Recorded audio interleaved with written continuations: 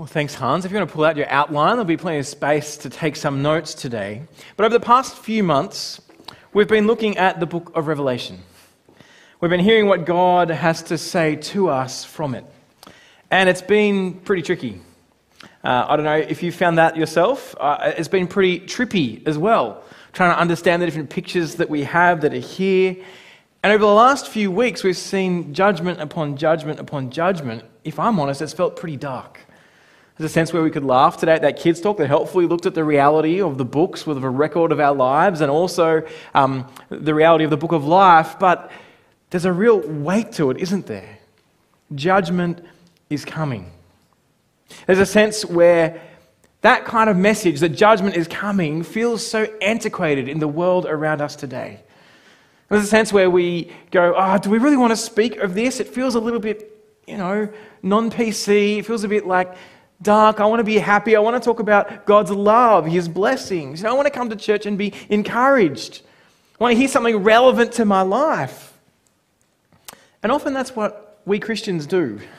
We do focus on the things that feel relevant to us, how to be a better husband or wife or mother or father or worker or friend. And we can form our church services and our thinking around those things, about how we live our best lives now for God. But here's the thing. What makes us think we know what's relevant for us? What makes us think we know what's relevant for us, what we need to hear? I mean, do you know what will happen tomorrow? I don't. But we think we know what we need to hear, and we get frustrated when we don't hear it from God's word or from churches. But God, in His wisdom, has given us in His word what we need to hear. It's called the whole counsel of God. It's the scriptures in His word. And we don't need to keep going for fresh revelations from God as if, God's plan from the beginning of time has changed and He needs to update it. We have all we need here in God's word in the Bible. All we need for life and godliness. We have God's word to us, His living and active word. And so as we open up the first chapter of Revelation to the story of human history, we heard these words in Revelation 1, verse 1. The revelation of Jesus Christ that God gave Him to show His servants what must soon take place. He made it known by sending His angel to His servant John, who testified to the word of God and to the testimony of Jesus Christ, whatever he saw. Blessed is the one who reads aloud the words of this prophecy. And blessed are those who hear the words of this prophecy and keep what is written in it, because the time is near. As we grapple as humans with what is relevant, as we seek a word from God that's relevant to our lives, God says this: blessed is the one who reads aloud the words of this prophecy and who keeps what is written in it. Why? Why does that bring blessing? Because the time is near. The end of the story of human history as we know it is almost here. That's what the Bible keeps holding out. It's close. The events that Revelation describes are on our doorsteps, or perhaps already happening throughout human history up until this point. In other words, what God thinks you and I need to hear from Him, what He thinks is most relevant for us, is what Revelation has to say. And Revelation isn't all God has to say to us. There's 65 other books He's preserved for us in the Bible. But in His wisdom, the last word from God that He keeps speaking through the Word like He does the rest of the Scriptures, but the last word in the canon of the Bible is listen. The end is near. This is what you need to hear. And the fact that it's been near for the past 2,000 years is going to help us try and understand how we view the end in a moment. But we've seen over the last few weeks that consistent tone of judgment. The end of the world is coming on you and me and every person that's ever lived. We will all stand before God and give an account of why we have pretended to be God, taking our lives into our own hands, determining for ourselves what's right and wrong. God wants us to see that there is nothing more relevant to you and I and the rest of the human race than the reality of Judgment Day. So many churches and Christians focus on how to live a better life, how God wants to give us life to the full and what we think life to the full is. But it's as if God's word says that this life now, our time here and now, and how much we enjoy it is but a blip on the radar of eternity. For every single one of us will come face to face with the judgment of God in the story of humanity. We have a bigger problem than living the fulfilled life. There is a more relevant message the world needs to hear. In my last year of high school, I would occasionally drive to school. I got my driver's license, and school was a 45-minute drive away from where we lived, so it was a kind of a long way.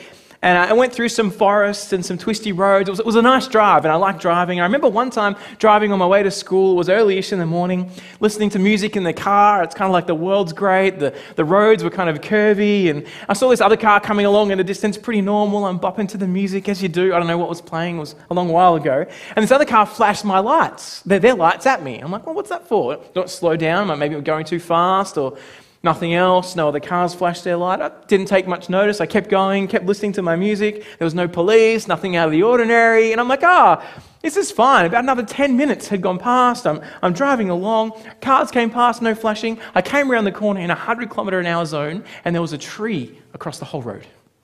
And I'm like, slammed on the brakes. There was no ABS in the car. The car just started skidding towards this big tree. And I'm like, no, why didn't I listen to the guy who flashed his lights? As I kind of went towards, and the car stopped just before I hit the tree. The book of Revelation is the flashing lights for humanity. It's the reality that just around the corner is the day of judgment. And how you go on that day will be determined by how you respond to the flashing light of what is to come. This could not be more relevant. And so what we're going to do now is to spend some time thinking through these views of the end. See, so often we think the story of human history is about me, how we humans can flourish. But what God tells us is the story of human history is a story of God's contested rule to his uncontested rule. See, in the beginning, God creates the world. He places humanity over the world in Adam and Eve to rule the world his way under him. But in Genesis 3, we meet someone not living under the rule of God, this serpent. Satan steps onto the scene and suggests that humanity can make better choices than God can. You won't surely die, he says. If you eat this fruit that looks good and smells good, you won't surely, you just become like God, determining good and evil. And we see at this very point the contested rule of God. The one who made the world, the one who sustains the world, has his rule contested by a serpent and then a rebellious humanity who would rather listen to themselves than God. And from that point in the story of the Bible is a story of how God's contested rule will end. And his uncontested rule will go on forever. Compared to that uncontested rule that we're going to see next week as we look at the last section of Revelation, our time here and now is just so short, so insignificant. But to the God who made us, the story of human history is incredibly important. Not because we are the most important thing in his creation, but because God's reign and rule is the most important thing in creation. He has chosen to reign and rule with his creation despite our rebellion at incredible cost to himself. And we must remember it is not first and foremost for our sake, but for his glory, so the universe can see that God is God. They can see his uncontested rule and reign for all eternity. And he chooses to do that with us, with those who trust his Son. But in order for that reign to be uncontested, justice must come. Evil must be put away with. We've seen last week that will happen at the command of Jesus. It won't be hard. He will speak and evil will be overcome. But one of the big questions Christians have asked over the centuries, one of the biggest disagreements has been, what will the end look like? And what order will it happen? And the passage that describes really the biggest disagreement in all of Christian history is the one we just had read for us today. And I get that privilege of explaining it to us all. So what we're going to do today is have a look at the different views of what the end looks like before we see how it affects our stories today. Now I need to say, as we look at the story of the end, which is the second point in your outline, This is not our normal diet of preaching. We normally work through books of the Bible and kind of just see what each passage is saying. Today we're going to pull some concepts apart and look at a few places. It's going to feel a little bit lectury, probably a little bit long. It's a long weekend, and so I'm taking license from that. But we thought it was important to try and outline the four major views and try and understand what each of them are trying to hold on to. At the same time, which direction Scripture leans us to. We're going to have question time after the talk. So if you have questions, text them to the number that will come up on the screen. We'd love to hear those questions. We probably won't get to answer them all, but do put them in, ask away. I can also guarantee you that the position I land on today will not be the position that everyone in this room lands on. And I need to say that's okay. My aim is not to convince you of our position as a church. It's hopefully just to show you how each of these positions come from Scripture and how they wrestle together with what God's Word has said. And if you end up today holding a different view, that's totally fine. We just need to make sure that we do that with gentleness and love and respect. We need to keep sitting under the Word of God, and we don't just be quiet about it. We kind of bounce it off one another and see how it kind of affects the way we view the rest of Scriptures, consistently testing our view against it.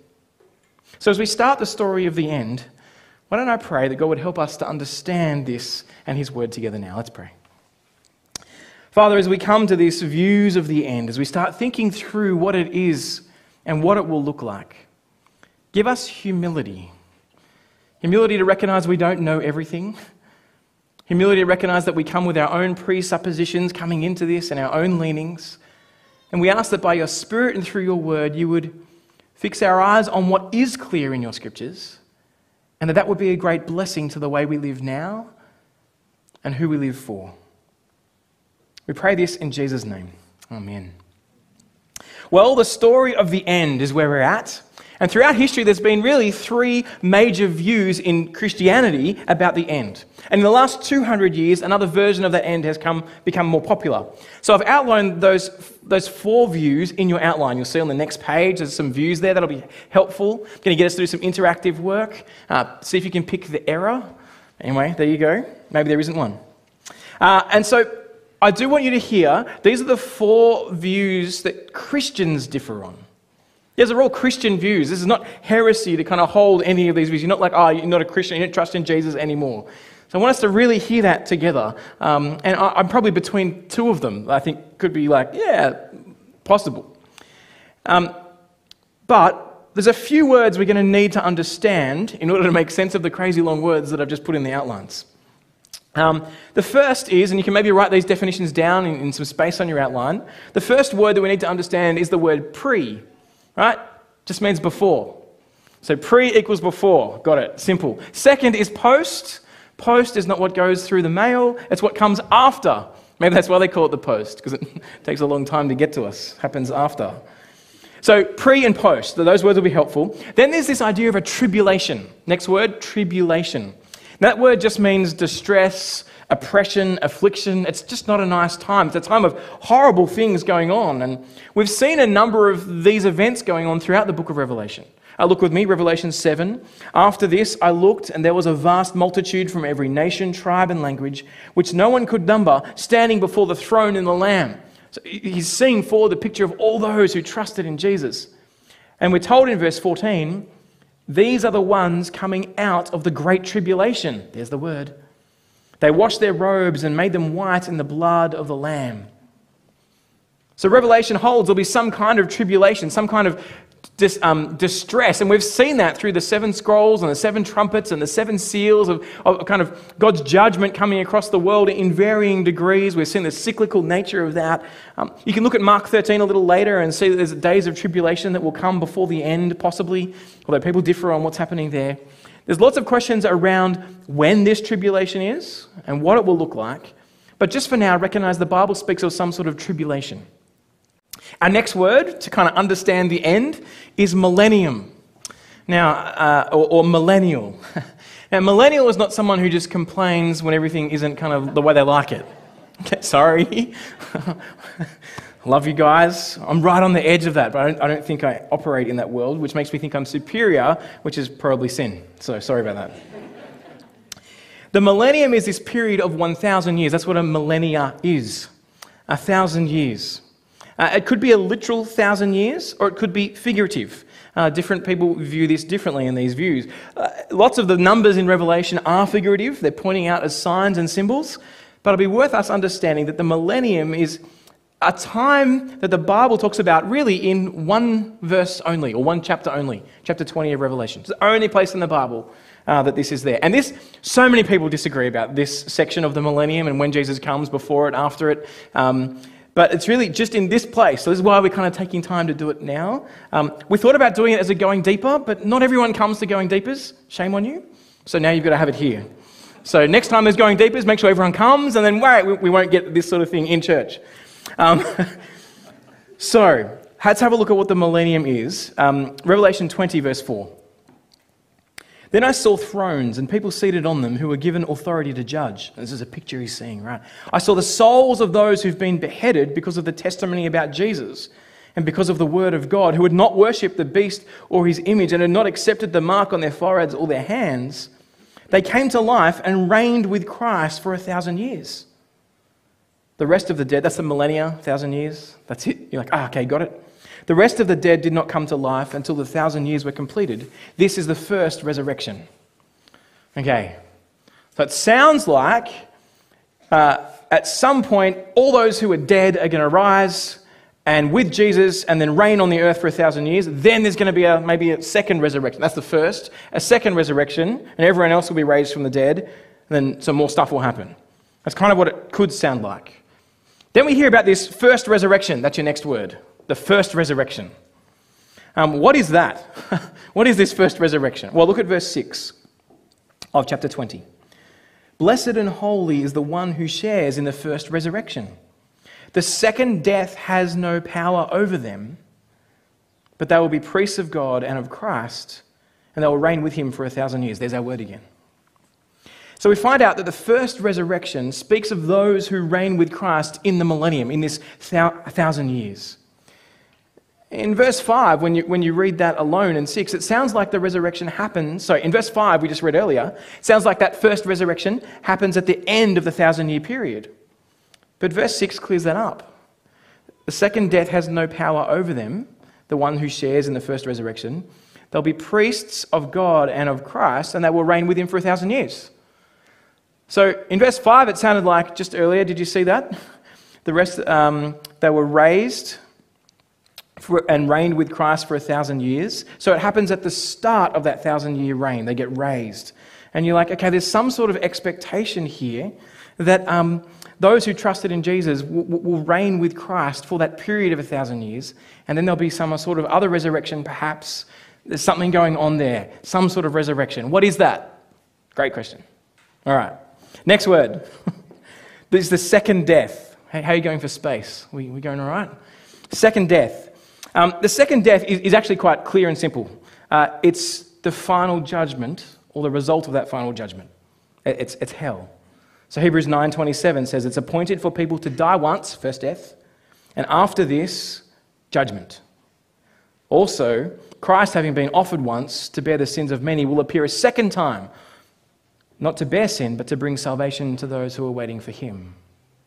So those that don't trust in Jesus, they won't face that second death, that judgment. Their names are written in the book of life. Jesus has paid the price for them. So the second death is judgment and hell in that sense. But the thing everyone's trying to work out is what Hebrews 9 just talked about, is the second coming of Jesus. That's what this is really all about. And this is the second last word we'll have. It's the second coming of Jesus, right? Who knows when that is? Show of hands. That's right. Not even Jesus says he knows that. In fact, only the Father knows when he will return. But we spend all our time trying to work out when it is. It's really interesting that this is one part of the Bible that talks about what happens, but the rest of the New Testament, basically, some of the Gospels talk about what the end will be like. They don't push us to be looking, when will it happen, looking for the signs of a time. They just talk through the reality. Jesus is coming back. Peter says that very clearly. Don't you worry. He's coming back. He's just giving more people time to repent and come to him. The scriptures tell us when Jesus returns, everyone will know. It'll be very clear. The world will be going, I think this is it, maybe. That is what the Jehovah's Witness Church says. They thought Jesus came back in 1914, and then they got that wrong, and they said, no, he came back in 1917. Then he didn't come back in 1917, so they said, no, he did come back in 1914. And that's kind of how that works. So they think Jesus has already come back, which is not what aligns with the scriptures. So the second coming of Jesus and when that is really the big question that we'll look at. Finally, last word, eternity. Basically, every Christian position lands us in this word, eternity. There are those whose names are written in the Lamb's Book of Life, who will live forever on a new earth that we'll hear about next week. And man, it's exciting. Do not miss next week. Next week is awesome. Their sins are forgiven. We get to see people face to face with God. No more mourning or crying or pain. The old order of things done away with. You're like, yes, the uncontested reign of God, and how great that will be for those that have trusted in Jesus. And what you'll see is all the Christian views end up with those who trust in Jesus in eternity with him. So we all end up in the same place. And so, okay, at that point, you can just go to sleep and go, great, we'll end up in the same place. But God's given us some things to work out, so we're going to spend some time understanding them. Where they differ is what happens between the cross and Jesus' return. So, let me introduce you to our first view of the end. It's called historic premillennialism, or if you want to be precise, it's post-tribulation premillennialism. So there's your words. Now we've got some words sorted. After or post means Jesus' return comes post-tribulation, after a period of great distress, but before the millennial reign of Christ. So, period of distress, you'll see the little picture up on the screen, the Christian Millennial Views one. Jesus' first coming, and there's a period of tribulation. Then Jesus' second coming happens. I'll go this way for you. And then we've got the millennium. So this 1,000-year reign where Christ rules on earth in this post-trib, pre-millennial position. And then Jesus comes back in the last judgment and then eternity. So where do we get that from? We'll look at Revelation 20, verse 7.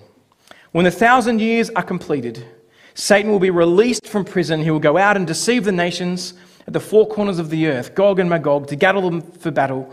Their number is like sea. They came up across the breadth of the earth, surrounded the encampment of the saints, the beloved city. Then fire came from heaven and consumed them. These are all those that have rejected God and Satan and his cronies. The devil who deceived them was thrown into the lake of fire and sulfur, where the beast and the false prophet are, and they'll be tormented day and night forever. That happens after this 1,000 years. And it's this picture that then Satan is released, and then he's got some time to deceive the nations in this historic premillennial view. He goes around and tries to convince the nations to reject. And there's a great battle. But Satan then is easily defeated in what's called the last judgment. And those that are with him and him are thrown into the lake of fire forever.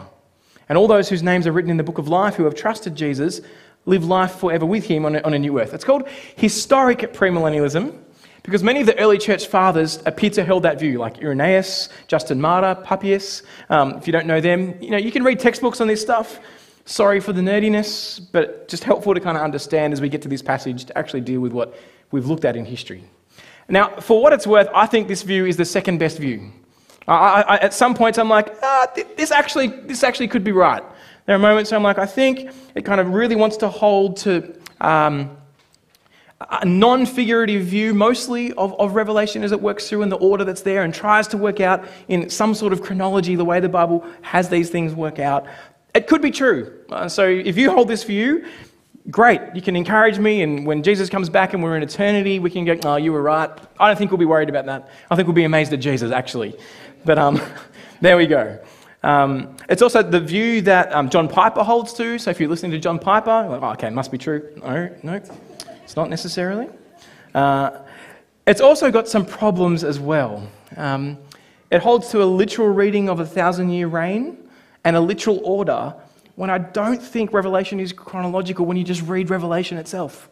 When you go through, it seems like what happens in Revelation 19 when this judgment happens that they would call this great period of tribulation is the end. It's actually the same thing as the judgment at the end, which would put us in this millennial period before what happens now in Revelation 19, and then Revelation 20 happens.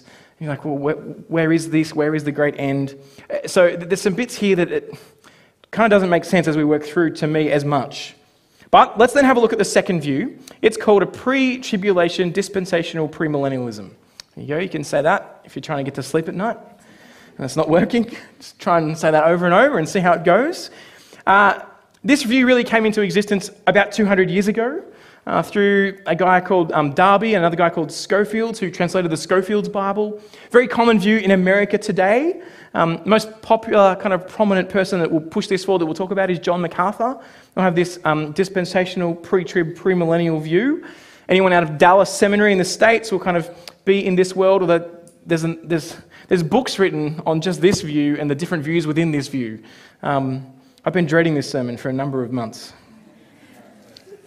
Anyway, let's try and... and if you've who's read the Left Behind series? Okay, I wish that was a series that was Left Behind. Sorry. But there's some points about rapture and a rapture that happens. Now, what is rapture? Well, let's have a look at the picture on the screen.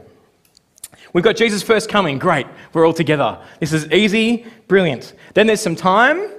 And then what happens in this view is that there's a secret rapture where some are lifted up with Christ. Christ comes back. Then there's a period of tribulation.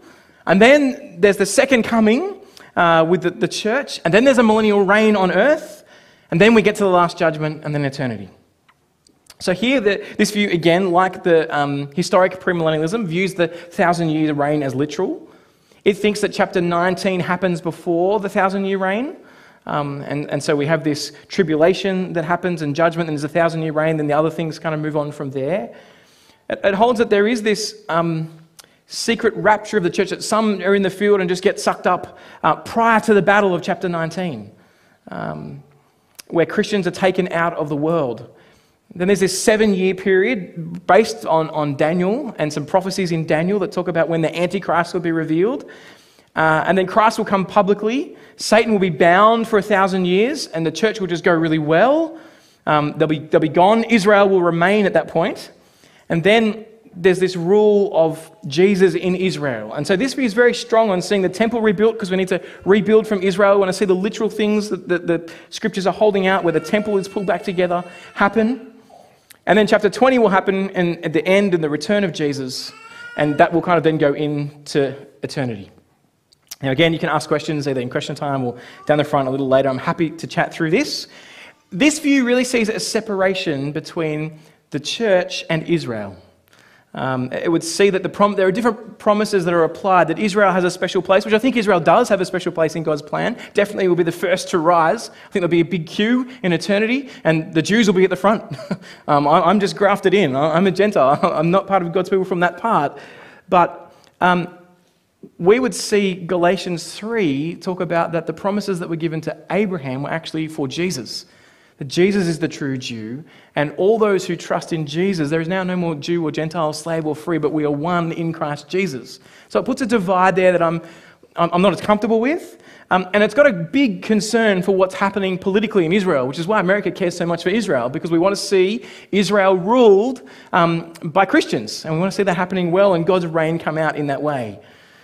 Now, for me personally, it's the one I'm least convinced of. I'm happy to chat. I know many of us here who are Christian brothers and sisters are in this camp, and I love you, and I'm sure if we're getting raptured up together, I'll be like, you're right. You know, at that moment, you can laugh at me and go, I told you. But I'm not as convinced as we keep reading the scriptures that it is this way, because I think this view particularly takes a view of the Bible that says we have to interpret everything it says literally. And what I mean by that is I think a little bit literalistically. It gives priority to the Old Testament promises. So if God promised that Israel will have this land, then God will give us that land because he's promised that. But what we see throughout the scriptures is God said a lot of things around his promises that get expanded and fulfilled in Jesus. And so I think next week, as we get to Revelation 21, we're going to see that God gives us not just a land in Israel, but a whole new earth. It's an expanded picture of that. In the same way he gave us the Old Testament sacrificial system, but the blood of bulls and goats, even though God said the blood of bulls and goats would wash away sin, it never did. It was always pointing people forward to the fulfillment of that, a better blood of Jesus who would come. And the book of Hebrews talks through that. And so it comes really, this view really wants to hold God's word as that ultimate authority, which I love. And wants to go, I'm sitting under the word of God and I'm really wrestling to make it say what it says. But as we get to Revelation, I'm convinced it itself, as we read it, the genre that it is, the way it speaks, keeps speaking in these cyclical ways as we move through it. And there's metaphors there. Like even the 1,000-year reign of Christ talks about that. And we're like, is it literal or not? Well, just before that, John tells us that Satan was bound with some chains. I don't know. Are they really big chains to bind him? Do we actually think that they're massive chains they've kind of wrapped him in? I think generally we know this is a picture of Satan being bound. God's not making some massive chains to tie him up in that sense. So there's a sense where both of us can interpret the Bible in a way that is, it's meant to be with the metaphors that are there. It's just working out which bit is and which bit isn't. And this particular view will work really hard to go, I want to translate as much as I can as literal rather than metaphorical. But I think when you read through Revelation, you see a number of patterns of the 7 scrolls, the trumpets, the bowls. You see the repetition that we're seeing the same event from a number of different sources, not in a chronological kind of pattern in the way through it. And I'll show you that in a second. Well, let's jump into our third view. We're awake. Brilliant. No one answered. Post-millennialism. Post-millennialism. Now, here's a slide. The idea here is that Jesus' second coming will come after the millennium, the reign of Christ. Now, I've got a little bit of interactive work to do here because the diagram in your outlines is wrong. Some people already saw it, found the problem. Have a look in your diagram on post-millennialism. Can you see anything missing? The second coming of Jesus. Rowan. Yeah, so that's my bad. So here's an updated slide to put the second coming of Jesus in, and you can interactively choose where that is on the line, although you might not get it right because no one knows the day or the hour that Jesus is coming back. But write that in, the second coming of Jesus and the last judgment. But it happens after the millennium. So this millennial reign of Christ.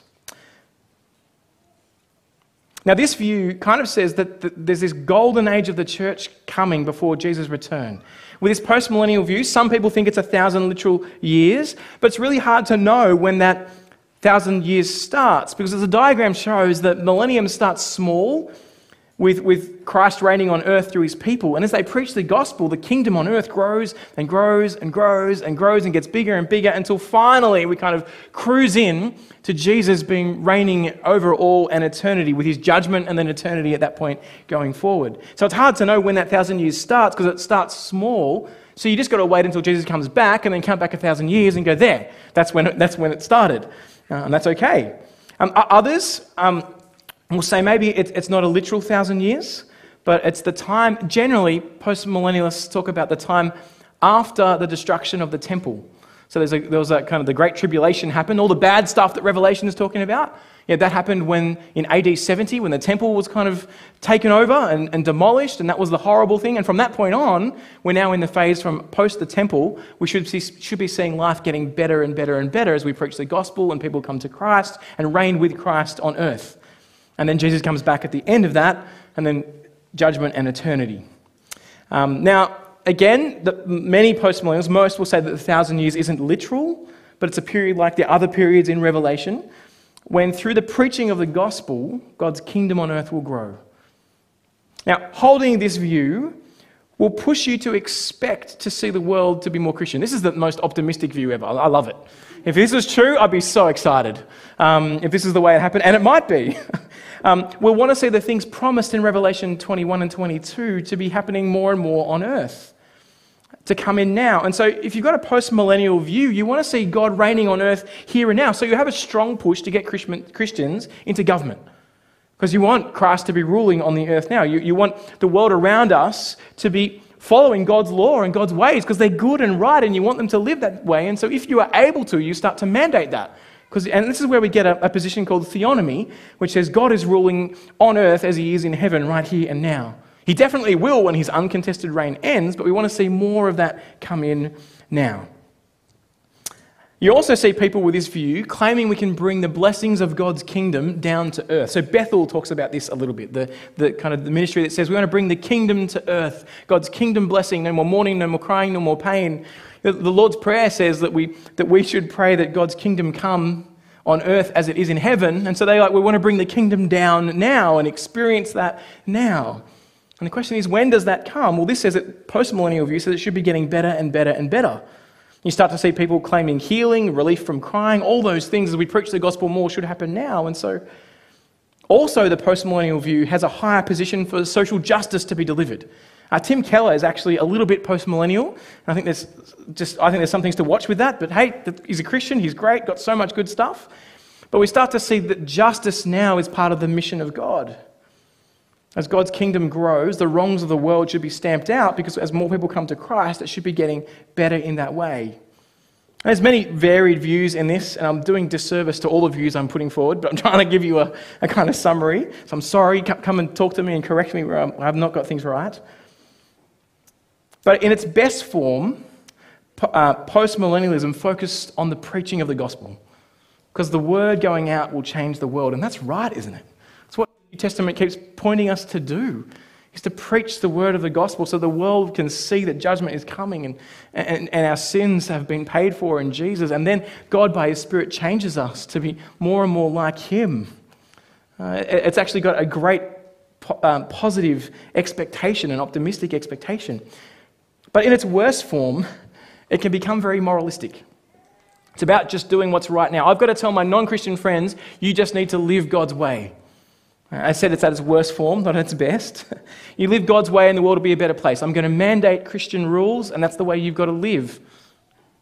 So let's do all we can to bring you no more mourning and crying and pain. And the focus goes off the gospel and off sin and death and onto these areas. Or it can become very forceful, and we just mandate the way forward. Almost like a returning to the works of the law from Old Testament Judaism, but with Christ as the fulfillment of them, but still going back and Him as King in that way. But my major problem with this view is that the Bible does hold out there will be some sort of tribulation and a period of declension before Jesus returns. The post-millennial reads Revelation 19 and sees that rider on the horse as the progress of the gospel through the age, not as the judgment of God, or they see that fulfilled in the destruction of the temple. But human history doesn't seem to be going on that trajectory. Human history yes, there's more Christians now, but there's also more non-Christians now. It's more of an up and down. It feels more cyclical, which I think is what Revelation does. It shows you that there's judgment going on and people rebelling, and the world is going up and down in terms of the evil and where we are. And human history isn't getting better and better. And there's been great periods of gospel advance. With the 4th century, with Constantine, the whole Roman Empire was Christian-ish, depending on what you think of where he was at. But, and it's not that case at the moment.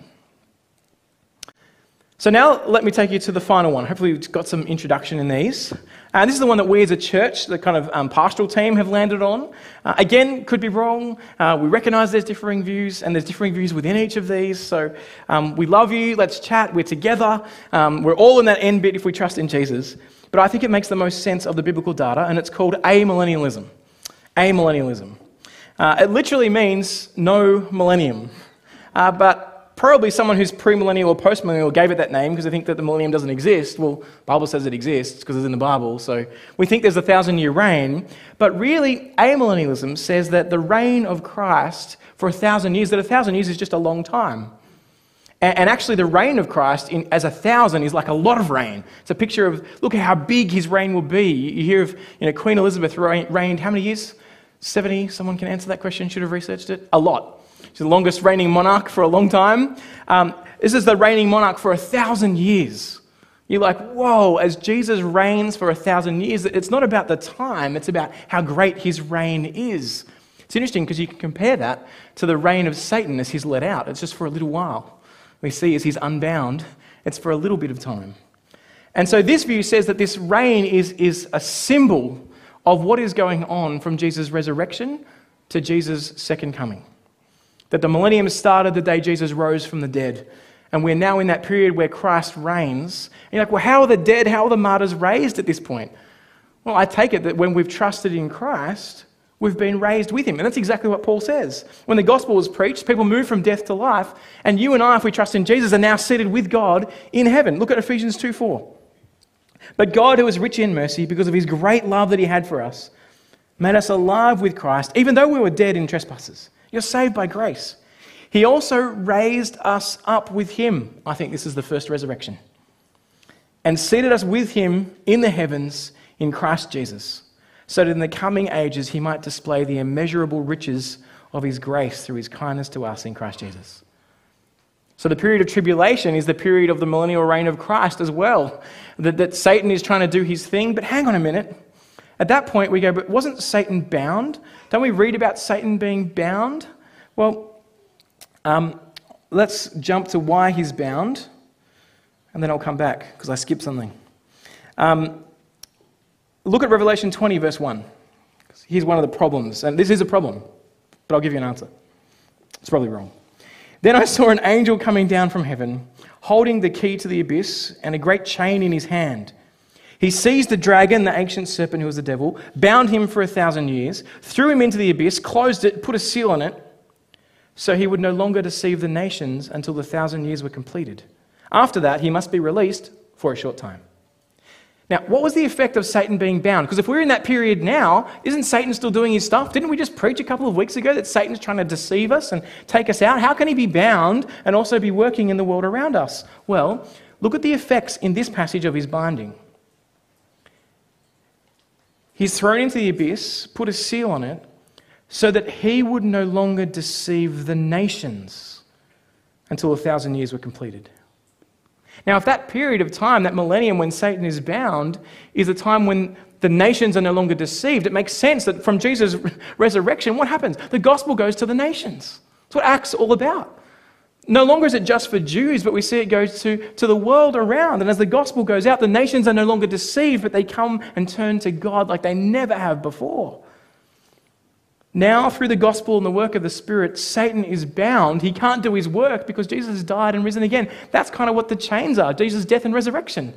He's bound. He can't do his work because the gospel is now going out because God has given us his Spirit. And so the amillennial view will say that throughout this period of a millennium, Christ is reigning by those who've trusted in him, and we're proclaiming the gospel to the world around. Satan is bound, and the gospel can now go to the nations. Well, what happens in verse 7 when Satan's released for a little while? His reign, little, small, and he gathers people. Well, I take it that all of those in the Lamb's Book of Life have come to Christ. Once they're all in, God says, okay, Satan, do your worst. And then there's this short worsening at the very end of time, right before Jesus rocks up on the white horse in chapter 19 and just says, it's done. Fire from heaven, gone. Look at verse 9 of chapter 20. They came up across the breadth of the earth. This is Satan and his cronies. They surrounded the encampment of the saints. Then fire came down from heaven and consumed them. The devil who was deceived was thrown into a lake of fire and sulfur, where the beast and the false prophet are, and they were tormented day and night forever. It's over. It's done. It's a no contest. We're worried about this massive battle at the end. Satan's let out. Whenever all those who've trusted in Christ have come in, all in the book of life have come in, then God says, all right, Satan, do your worst. They gather together and go, ha ha, and God goes, poof. And at that point, we've actually arrived at the story of human history's end, or how it will be forever. We've arrived at the uncontested rule of Christ. He's brought in thousands and thousands and thousands to a saving knowledge of his Son. Remember Revelation 7 when we looked at the seals and he saw this picture of a number that was so large he couldn't count them? People from every tribe and language and nation. Well, the amillennial position helps us to see that all of those speakings, there's a quick picture of the structure of Revelation that should come up. Yes. So all of those 7 seals, we're talking about the same period from a different view as the 7 trumpets, and then the 7 signs, and then the 7 bowls. That's kind of the period of the millennium that we're in. At the very end of that, we then hear the fall of Babylon, the end of evil, the final victory, 19 to 20 verse 1. And then we see, great, it's finished, and into the new creation. So that's enough of the kind of backgrounds to all of those things. So what? Why have I come to church today? Why am I hearing about all these different views if they all end up here by trusting in Jesus? Well, remember, Revelation started telling us how important and blessed it is to hear this. Because despite the uncertainties, there are things that are crystal clear.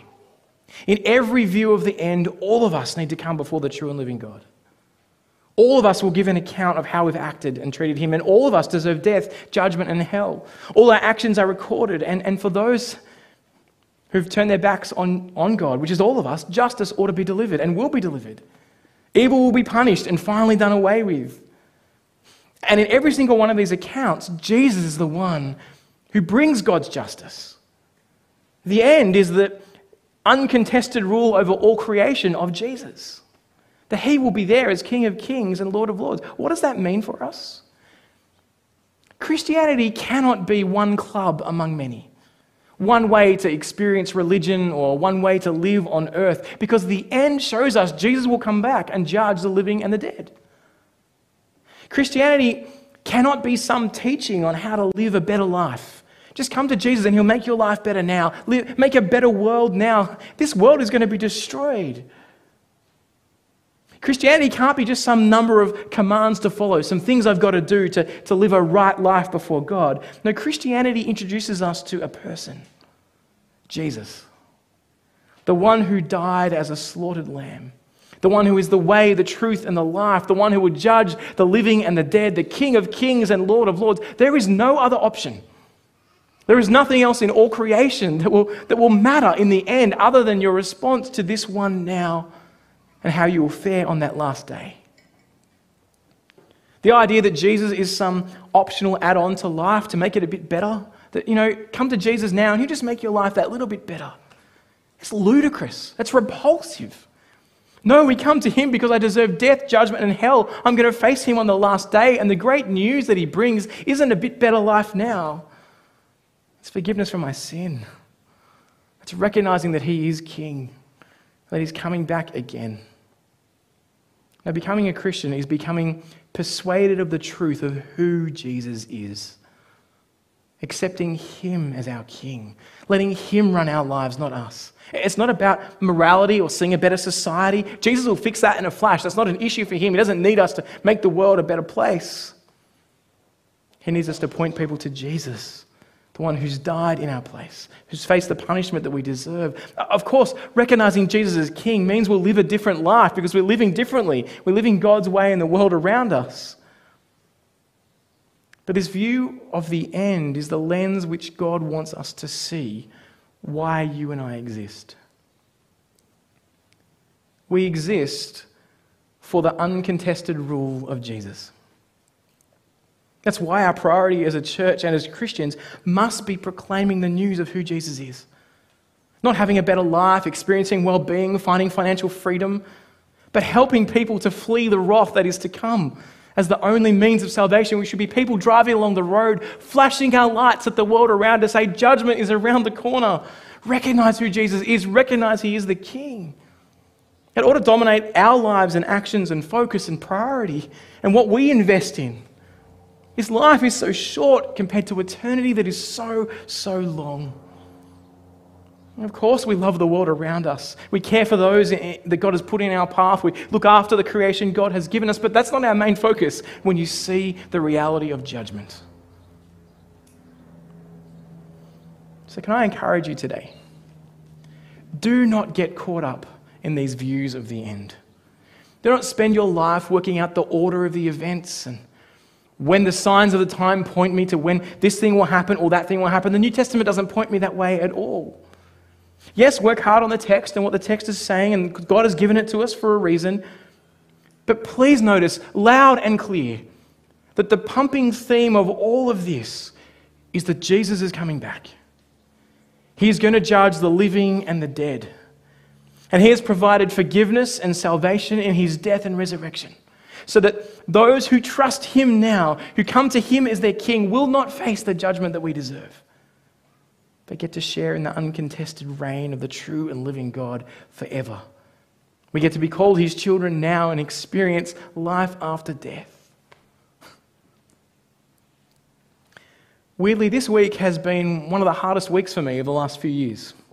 It's nothing majorly large that happened, no kind of major events that made me go, oh, this is horrible. There's even been real moments of joy and celebration. It was a wedding on Friday, and it was a great celebration. William and Joe, it was exciting. But I've just found myself feeling tired.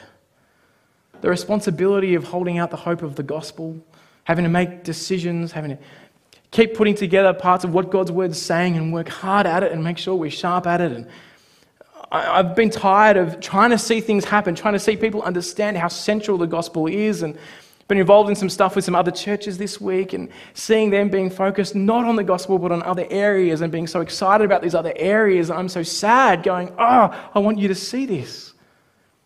I feel like my efforts to try and see change and see people see the center of Jesus have just gone backwards this week.